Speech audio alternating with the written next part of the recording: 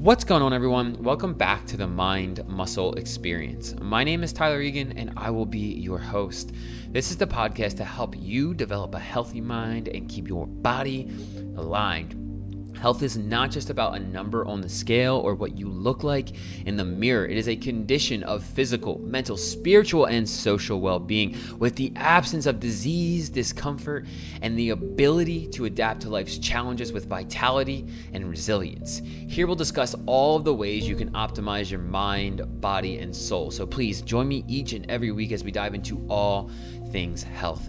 If you'd like to help support the show, you can leave a rate and review on iTunes and Spotify. You can invest into your own health with any of the programs listed on my website, or you can please share the podcast with a friend or on social media. Be sure to tag me. All the links will be in the show notes. Now, for today's topic of discussion, I'm going to dive deeper into how to begin to balance out your hormones. And in order for us to begin to balance out our hormones, we have to understand. Let me actually take a step back. We don't have to understand anything. It's helpful to understand the importance of your circadian rhythm, your sleep-wake cycle, the natural internal clock that we all have within us that is at its best when we are in rhythm with the sun. And I want to emphasize that you don't have to understand any of this to implement it and believe that it can help you. But understanding it might help. So anyway, let's dive into this. Let's dive into it. So when we talk about balancing hormones, I think it's important to separate two different categories of hormones. So we have the hormones of our sleep-wake cycle, our 24-hour circadian rhythm, the hormones like cortisol, melatonin, leptin. These ones are going to be the ones that are really running the show. They're going to be the ones that really dictate how the other hormones are going to be influenced throughout the day. These ones are like master regulators of all the other ones. And so if we can understand these and we can dial these ones in, the rest of them will start to balance out. Now, of course, there's other nuanced things to it, but if we can get the main drivers in sync with the sun, we can really start to get a grip on balancing hormones. If you would have told me this shit a couple of years ago, I probably wouldn't have fully bought into it. And then I started to do it, and I'm like, holy, like I've noticed a huge drastic change in my hormonal health, my health as a whole, ever since I started to make some of these changes. And so we're going to dive deep into this stuff today. So get your notebooks out, get your notepads out. This is going to be a good one. So let's just start from midnight. I never actually finished. Sorry, I never finished talking about the other category. There's the 24-hour sleep-wake cycle hormones like cortisol, melatonin, and leptin, those things. And then there's the ones of our reproductive system. And so when we start to talk about things like menopause, people will probably go to their doctor and get, if it's blood work, they'll be told that they have, estrogen levels are too low, right? That's a natural occurrence. It's occurring, or progesterone, right? So these are the hormones of our reproductive system, and they can be heavily influenced by the hormones of our 24-hour sleep-wake. Words, Tyler. 24-hour sleep-wake cycle, and so that's those are the two categories, and we want to dive into the sleep-wake cycle ones. Because those ones are going to be there. It's going to have a downstream effect, right? So your lifestyle is going to affect the 24-hour sleep-wake cycle hormones. And then those hormones will then have a further downstream effect on the reproductive ones. And I'll give you some examples as we go along. So let's start by identifying this 24-hour-ish sleep-wake cycle. We're going to go through timing in here. And this is all rough guesstimations. This is not concrete. The way you live your life is going to dictate some things too. So just understand that these are not hard and fast times. These are just estimates. So let's start at midnight. A new day occurs. It's the start of the day. We're all asleep. Around 2 a.m., we should be in the deepest part of our sleep. And deep sleep is super underrated when it comes to health. This is really where changes occur. Like when you're burning fat, when your body is changing, when your brain is changing to maybe, we've talked a lot about identity shift, like psychological things. This is where a lot of this kind of stuff is going to occur, is in deep sleep. So if you want your brain to change, you want to think differently, you want to feel differently, those changes are going to occur during deep sleep. Okay, so deep sleep, 2 a.m. This is important because during this time period is when leptin is going to go up to your brain, signal to your brain like, yo, brain, we got body fat. We got this much body fat. So then according to the amount of body fat that we have on this skeleton, tomorrow we have to burn this much energy, this many calories. And so what I'm essentially saying here is for all of you with slow metabolisms out there, this signaling is going to dictate the efficiency of your metabolism. I'm going to say that one more time. This signaling, leptin signaling at night in the deepest part of your sleep, is going to dictate the efficiency of your metabolism. So maybe you don't have a slow metabolism. Rather, it's slowing down because you're not getting into deep sleep, which can be disrupted from environmental things, the way you're living your life. And the cool thing about this, guys, is if it is something that you're doing, you can change it. And that is empowering as fuck. So we can change these things. Okay, so if we can get leptin reeled in, get into our deep sleep, we can start to get a reel on our slow metabolism. Okay, so then so that's important to understand that that's when leptin signaling really is occurring. And then let's fast forward a little bit. Around 4:30 a.m. is when we're at our minimal body temperature. And then around 6:45, 7 a.m. is when we get a sharp rise in blood pressure. So this sharp rise in blood pressure is also going to bring a spike in cortisol, which is also going to give you that alertness and wake you up, right? So like when you wake up, you're getting a release in cortisol, which is why you're getting that alertness, or which is why you're waking up, sorry. Which is why you're waking up. That alertness is what's waking you up. And so like as an example too, just to kind of, I guess that I was going to give some examples as we go along here to paint a picture for you all.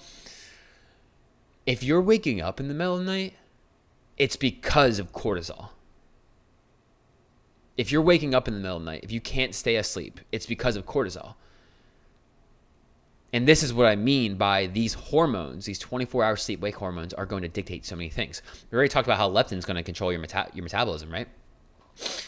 Cortisol, if left to its own devices, can wreak havoc on your sleep, which can wreak havoc on the rest of your hormones, testosterone levels, and all the things.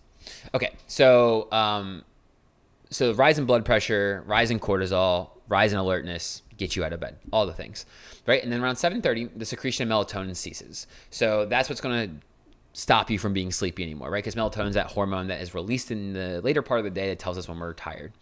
Okay, and then around 8:30, intestinal movements begin, and the secretion of testosterone is at its highest. Okay, so cortisol releases first thing in the morning, and then it reaches its peak, and then it starts to come down throughout the day. So in the afternoon, you probably won't feel as alert, as sharp, and that's because cortisol is coming down. Okay, now around 2:30 p.m., roughly speaking, we are actually the most coordinated. Our coordination and our reaction time is at its best. So this, if you guys can swing it, would be the best time to work out.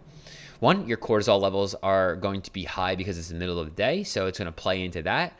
Now I understand people have work and life and shit, so yeah, do whatever you have to do. I'm just throwing that out there.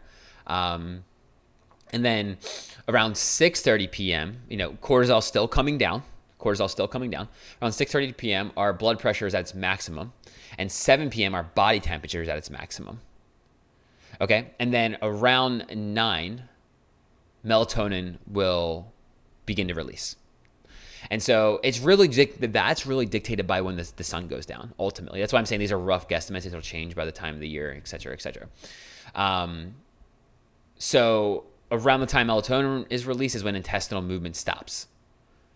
That's when your intestinal tract will stop all of the movement of food and stuff like that. And so that's why when we talk about some of these things, understanding what's happening internally with your body can help you navigate how to set up your days. And we're going to talk about that. in a minute. So what does all this mean? Right? So, okay, we know we got to get into our deep sleep. Okay, we know cortisol's on a spike first thing in the morning, so that's normal. It's like it's not a thing. We know that intestinal moving will start in 8:30, coordination 2:30, body temperature, all the things. So like, how can we start to understand how to use this? Well, you want to utilize this information in a way that, of course, will help your hormones, but also work within the context of your life. So again, like I said, working out at 2:30 in the middle of the day would probably be the best for most of us, but can we all do it? No. So what can you do? That's really what comes down to that. When we talk about balancing our hormones out, what we want to do is make sure cortisol isn't spiking around the times of melatonin being released. Okay, so later into the evening. If cortisol starts to disrupt that release of melatonin, it's going to mess with your sleep cycle. It's going to mess with your sleep. And that's one of the most important factors to understand right there. Let's remove working out and all the other things I said for a minute. Cortisol affecting melatonin release. If you get a spike in cortisol at 9 p.m., when you're normally winding down, then melatonin doesn't get released. And then you never get into your deep sleep. And then leptin never signals to your brain, which never regulates your metabolism. So why is all this important? Because now, just from a little bit of cortisol spike at the end of the day, everything's jacked up. And then the next day, you wake up and you're really sleepy because you didn't get a good sleep that night, right? So you have a cup of coffee, you check your phone first thing in the morning, you watch TV, check the news, and then you head off to work. And so why is all that important? Well, because if you're using coffee to wake up and you're checking your phone before you're even looking at the sunlight, this is going to dictate to your body a completely different thing. So the blue lights in our phones will tell your body that it's midday, because the sun emits the same blue light around midday. And so now your body thinks it's midday. So it starts pumping out cortisol accordingly, but you just got up. Not to mention the coffee alone will release enough cortisol to take over the world. I'm just kidding. But it releases more cortisol than your body that may be necessary first thing in the morning, all because you couldn't get into sleep, that deep sleep, right? And so, we got to go backwards now. What caused the spike in cortisol at night? Maybe it's your phone again, right? That blue light can certainly do it. Maybe it's something with your family, your kids, whatever it is. What we have to do is start to set up systems around these things. And so, first things first, let's start from the top of the morning again, because everything is dictated by the morning. Wait to have coffee. Wait to have caffeine. Wait until after your first meal, or at least like 90 minutes to 2 hours. And I'm going to tell you guys right now, because I hear the voices in my head. But I heard this person say this thing, and I heard this. There's going to be a million opinions about this on the internet. I can tell you that right now. There's going to be a million opinions about this on the internet. Some people will say you don't have to wait that long. Other people will say you do. Ultimately, it's going to come down to a trial error. If you've heard a bunch of other opinions and you don't want to just take mine for what it is, that's fine. It's going to be a trial and error, and you're going to have to really pay attention to what works for you. Now, on the other hand, we don't need caffeine to wake up in the morning. Your body has the ability to do that on its own, but it's going to take time for that system to come back online. And so some of the habits you can start to do, and I would say start with a couple of these, start with one of these and just see what it does. Again, caffeine, remove it until after your first meal if you're eating breakfast, or wait in like 2 hours until you wake up. Okay. Then what you want to do is, if you're going to eat breakfast, make it a blood sugar friendly breakfast. High protein, high fiber, high dietary fat. Good sources of all of these things. I did a whole YouTube video on this like last few weeks ago. And check out my YouTube channel if you want like sourcing of food and stuff. And then last week I put up a YouTube video about how to start to shift your eating habits to healthier ones, how to come up with a meal plan for yourself and all the things. So that's morning, right? Get your morning sunlight before you look at your phone. Morning sunlight before you look at your phone, so you can get that internal clock set from the sunlight and not your cell phone. Okay? Then, get some light movement in. If morning is the only time you can work out, then, do what you got to do. At the end of the day, there are ways to work around some of the unfortunate side effects of our day-to-day lives. But if you have to work out in the morning, work out in the morning. If not, just start the day with some light movement. Nothing crazy. You don't have to go break world records, but just get your body moving, get blood circulating. This will also help with the natural rise in cortisol, so you don't need caffeine and stuff like that. Go for a 10-minute walk. It can be simple. Again, if you can, so a couple things about midday. If you can, work out in the middle of the day. It's where it's going to be your best bet. Not just from like a physiological standpoint and what our body is, where our body is at its best, but just to play in rhythm with cortisol levels and the sunlight. Now, not everybody can do this. So again, do the best you can. When it comes to meal timing, eating a higher carb lunch is going to be a better bet, because you have the rest of the day to burn some of those carbs off and use the energy instead of doing it at nighttime, which may keep you up. So if you want to, if you're someone who likes a high carb meal, do that midday. It's going to be your best bet. And then moving into the evening a little bit more, you want to, again, I'm talking ideal perfect world here. We don't live in an ideal perfect world, so you're going to have to take this within the context of your life and apply it where you can. I do have coaching spots available if you want my help with this. You can check out the link in the show notes for more on that, or you can reach out to me on my email or social media. So as we move into the evening, we really want to start to promote the down regulation of cortisol. So we want your body to not think it has to be in fight or flight. And so how do we do this? Well, getting into good routines. Now, I know some of you have kids, and that's a whole different animal in and of itself. But kids are humans too, and their body will run on routines as well. And so if you become more routine, I would be willing to bet your kids will as well. And so, whether it's cooking dinner is the habit that starts the process of a habit chain, habit stacking of routine that starts to get you ready to unwind for the rest of the night. Whatever it is, you want it to promote more relaxation and down regulation of your nervous system. We don't want cortisol to spike. So maybe it's like eat dinner, go for a walk so the food can digest, watch like an hour of TV, and then shut your technology off like an hour or two before bed, so you're not getting that cortisol spike. Maybe it's read a book, maybe it's family time, whatever it is for you guys. The objective is so that it is going to promote relaxation, down regulation of the nervous system. That way, when melatonin is released, like, you can go to sleep and it's no problem. I can't tell you guys the last time I had a hard time falling asleep. Sometimes I'll lay in bed for 5 minutes because my thoughts are racing. I'll do a couple of deep breaths and I relax, and bam, I'm out. Because I have a routine. Right? Like an hour minimum, like my laptop, iPad, phone, whatever I'm using gets shut off. I will take a shower.